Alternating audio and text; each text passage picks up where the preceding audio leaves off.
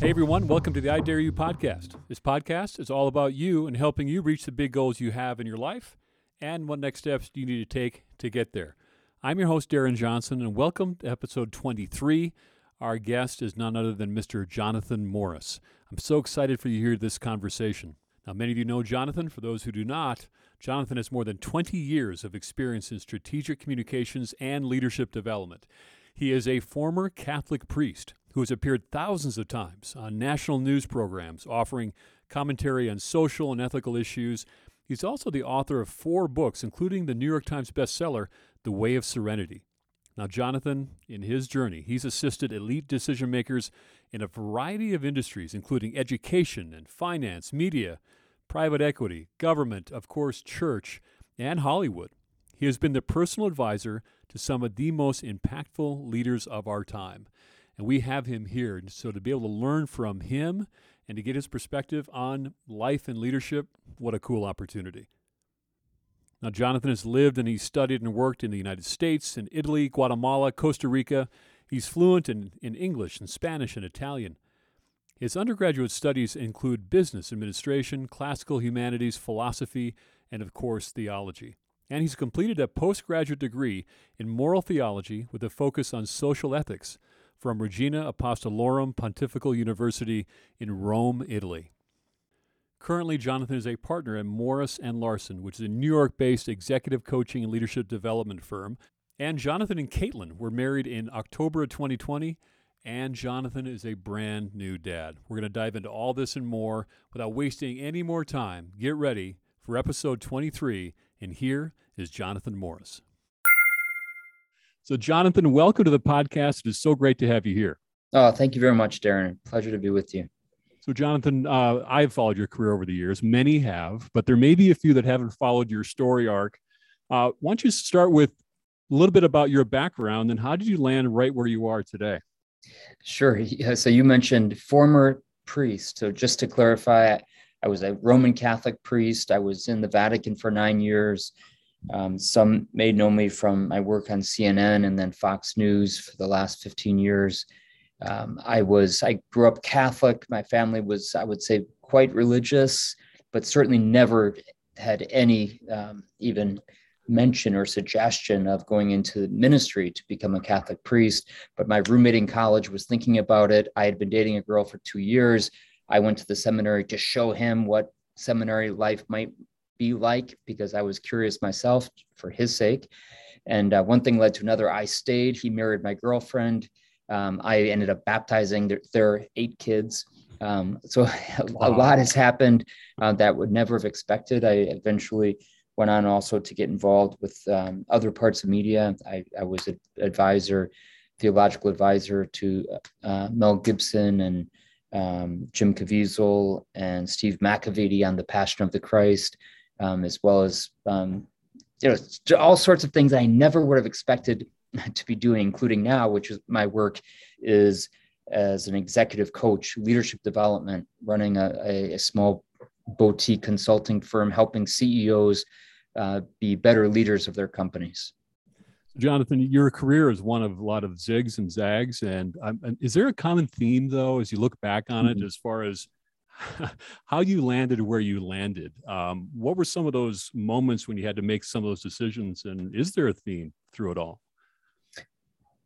I would say from a theological perspective, which I think is the deepest perspective, that's just me as a believer, the common thread is God's providence. And providence could be described as a greater being, a higher power intervening in human affairs and bringing us to where we need to be, while at the same time respecting human freedom. So should I have been a Catholic priest? That's a big question. Probably not. If you Really? look at it from a purely rational perspective, I think I joined the priesthood under duress, so to speak, probably with very severe and radical recruitment rather than discernment, which would be a better way to make decisions. There was a lot of pressure involved, but you know what? I don't blame God, and I don't even blame others for that. there was also my own personal weakness that allowed myself to say yes to something that probably wasn't the place where I needed to be on a deeply personal and thriving existential reality. Jonathan, when you made the announcement, it was on June 2019. You announced that you're leaving the priesthood, and I saw it live. I saw it live, and up until that point, I'd followed your career, and I just stopped. Saying, "Am I hearing what I think I'm hearing, Jonathan?" Right? And what was I remember? I think it was in the New York Times. I was just reading that you received a pretty big response, 25,000 emails as a result of that. What was the decision like? I mean, how did you reach that decision? That is huge, and I think we can learn something from your process, maybe. I hope so. And I know people listening to your podcast, most of them are not Catholic priests and making these decisions, right? They're ordinary people, maybe some religious, some not, some Catholic, some not. But I would say at the very heart of my decision was coming to a place where I decided that I was not going to live based on what other people's expectations of me were. And getting to the place of being fearless, I would say, as to what the consequences of a major life decision would be, a decision that I knew was the right one. Okay, so this is the reason why I say that is because I'm a married man right now, right? I have a child. So not every major change in life is courageous because it's not necessarily good. If I say, I've decided I don't want to be a father anymore, I don't want to be a husband anymore in this case with a wonderful wife. That would not be courageous. That would be just the opposite, right? But in my case, I had made a decision through a lack of proper discernment and through other forces. It turns out the religious order that I joined was actually, the founder was a fraud, major, like crazy stuff, an abuser of kids. And not only that, but financial fraud. He had multiple families around the world, like crazy stuff. Okay. Wow. So that's the world that I got sucked into. Okay. Even in the midst of that, I was able to, I hope, find a lot of goodness and hopefully give a lot of goodness through my ministry. The day that I left and I asked for a sabbatical, I was running, or at least responsible as co-chairman of 14 schools in the South Bronx. I had 2 parishes in the Bronx as well as being a personal advisor to Cardinal Dolan, working on Fox News, writing books, all these things where people were depending on me to stay. Yeah. And I had to make a decision. No, I'm not going to stay, even though there's going to be major consequences for me and for others. But I'm going to leave because it's the best thing, because it's the honest thing. Hey, listen, that's not a saintly thing to do. It was just what I needed to do. It just took me a long time to do it. Oh boy, there's a lot there though, Jonathan. I mean, for people who are listening, right, there's a lot of these types of decisions that, yes, as you said, they're not a Catholic priest thinking about leaving the priesthood, but it's things like, boy, I'm thinking about leaving, uprooting my family and relocating them to a whole different part of the country, or I'm thinking about starting a brand new career. And they are thinking on a much smaller scale, though. There are a lot of people depending on me, and they do live their life sometimes for other people as opposed to staying true to what they want. How do we discern between, doing what's right as a dad or as a vice president, whatever, but also staying true to who you are? Yeah. So I would say that the answer is in the balance of being who we are is actually being who we are called to be, and which immediately makes a reference to something greater than ourselves. Okay, so deciding, who I really am, like today, if I were to say as a husband and father, who I really am is an artist, and I'm going to leave my business. I'm going to leave my, and let's say I'm not an artist, like I'm not very good at art. Like in my own head, let's make it even more clear. If I decide I'm a singer, but in reality, I have a bad voice. Yeah. Being who I am is not leaving my job and not providing for my family to go off to be a professional singer because I'm going to fail. So there's this discernment in saying, I need to get to the place of thriving or striving towards thriving, based on who I was created to be, if that makes sense. Mm-hmm. Yeah, it does. It does. On your website, Morris and Larson Advisors, there's some phrases there that have to do with the word thrive and thriving and helping people find more than just success, but also fulfillment. And speak just a bit to that. I think I know the answer to that, but what is the significant difference on that? Yeah, maybe in the deepest of understanding of success, there's not much of a difference, but sometimes we get distracted by the glitter of things, right? And we say what other people think success is either like great wealth, great power, great influence, etc. Right? And those things, while they are in and of themselves, I think, good, right? Money is not bad. Power is not bad. Influence is not bad. Even fame is not bad. If we're seeking them for an end in and of themselves, I think we will ultimately be disappointed. And that's why success and thriving are different. In my business, I'm working with CEOs and their leadership teams, and especially high impact, high growth companies, small, medium, large companies who are really growing. And there's a lot of business decisions and management decisions that are involved. And what I try to help with our CEOs to understand is you have to really understand who you are and what you're good at, what you're not good at, and build a team around you where there's radical honesty, radical transparency, where everybody's going after the same goal. There's clarity of mission, clarity of vision.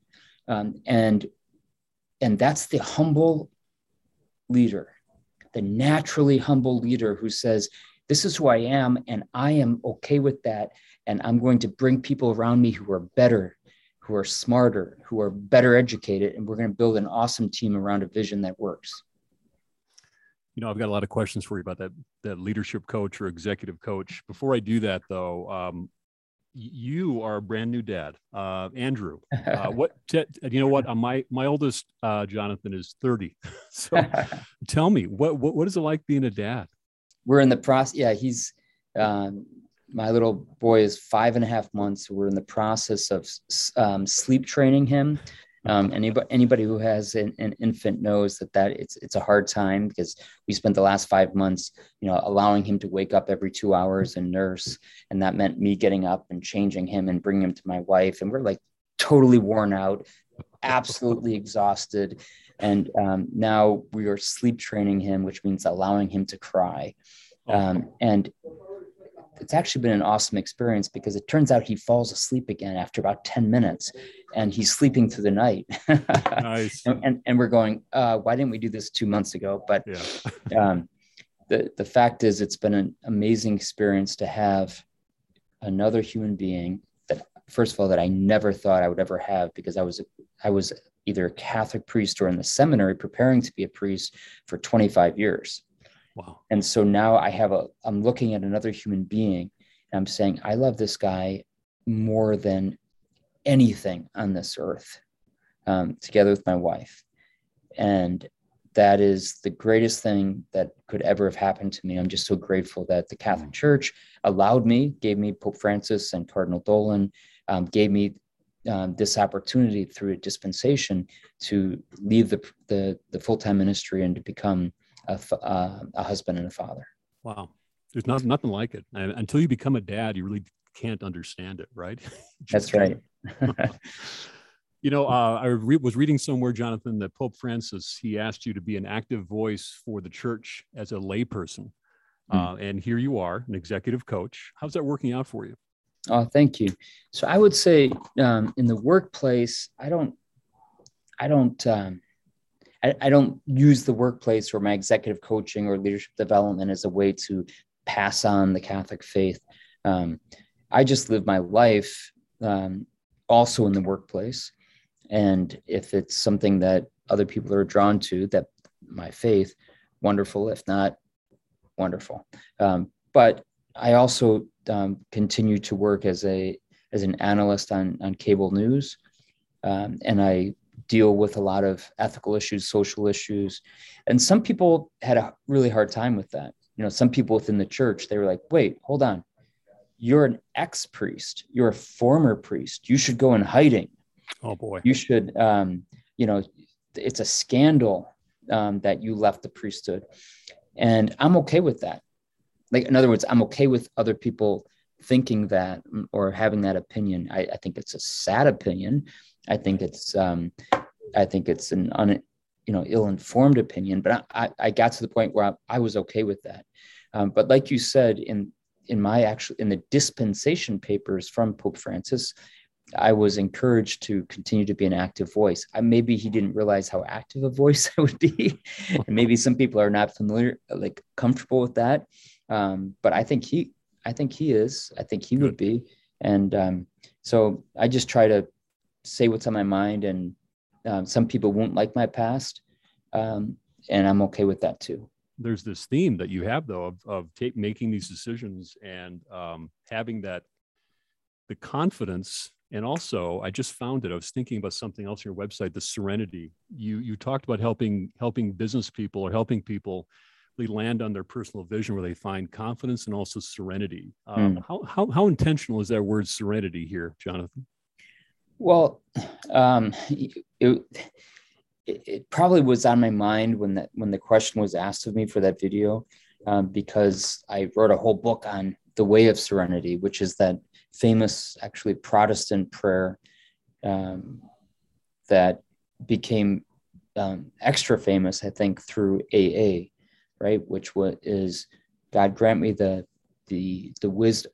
It's all about serenity, right? The serenity to accept the things I cannot change, the courage to change the things I can, and the wisdom to know the difference, right? God grant me the serenity, right? And serenity, we're asking in that prayer, we're asking God to give us a inner peace, or the proper ordering of our inner being that will allow us then to make decisions, right? And I think executives, business people are most effective, let's put it this way, most effective when they have a proper ordering of their inner being, so that the way they treat other people is not about using them as objects, instrumentalizing, that they're not crazed about profit, but rather they're creating something, they're doing something, they're building something that's positive in and of itself. And then profit is a consequence that can then be used for the good. And that requires serenity.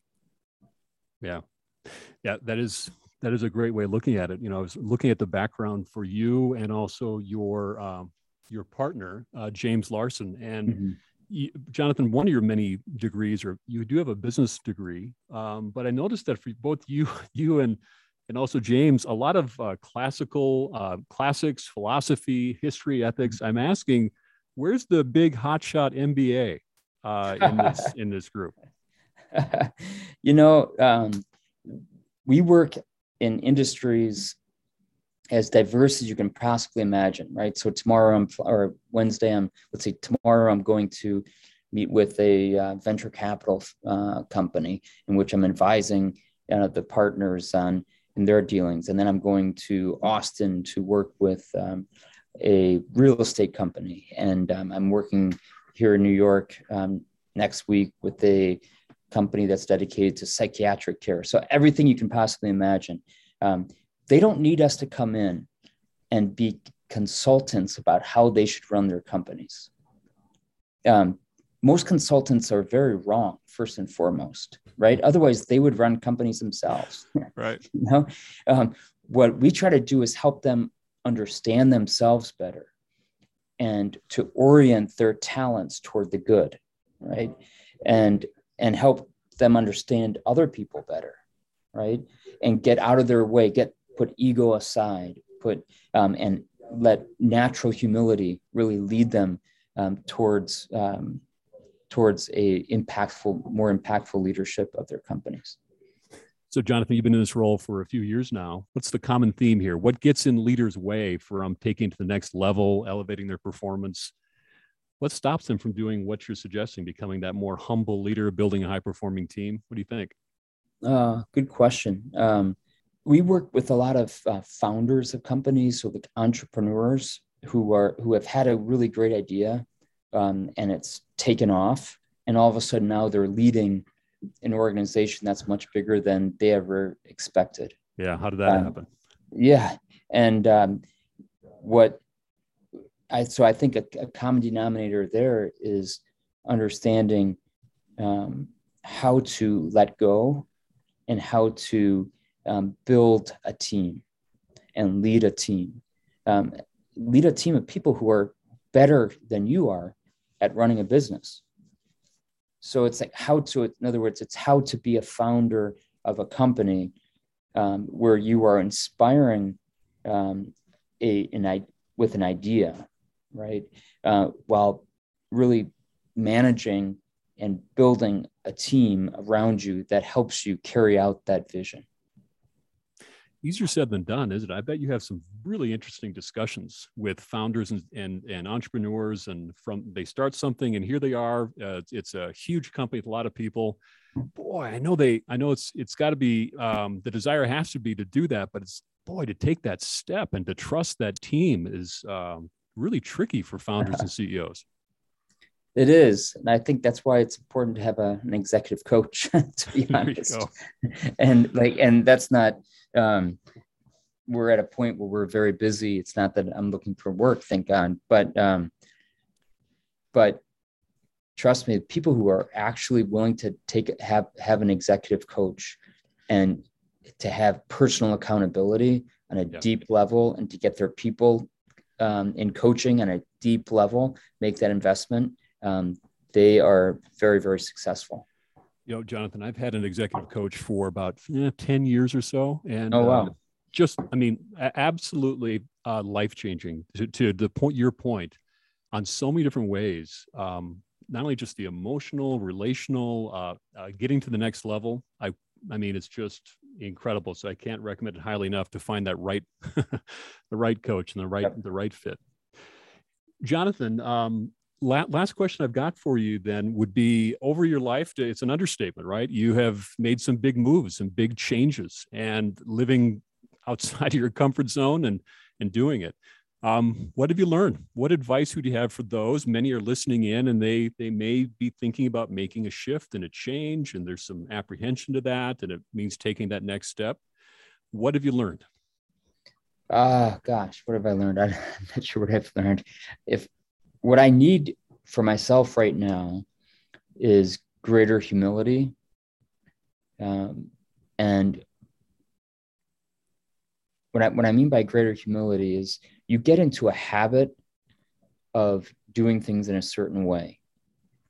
And especially as we, do things over and over again, the same things over and over again, we can start thinking that that's the right way to do things, including relationships. Right. My wife is teaching me to be humble every day, because I realize, oh, wow, there's another viewpoint, another viewpoint also about me. Sure. Can you imagine? Yeah. Who, as a Catholic priest, people, would bow their heads when I walk by in my parish. Not everyone, for sure. My wife does not do that, by the way. I was going to ask. That was a follow-up question. No, not at all. But I think that what I'm trying to get at is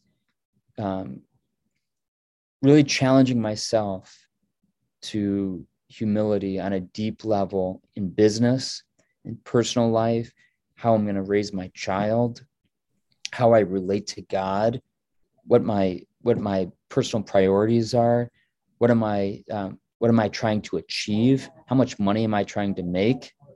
All of these things are are questions that I want to be constantly asking myself so I don't get stuck.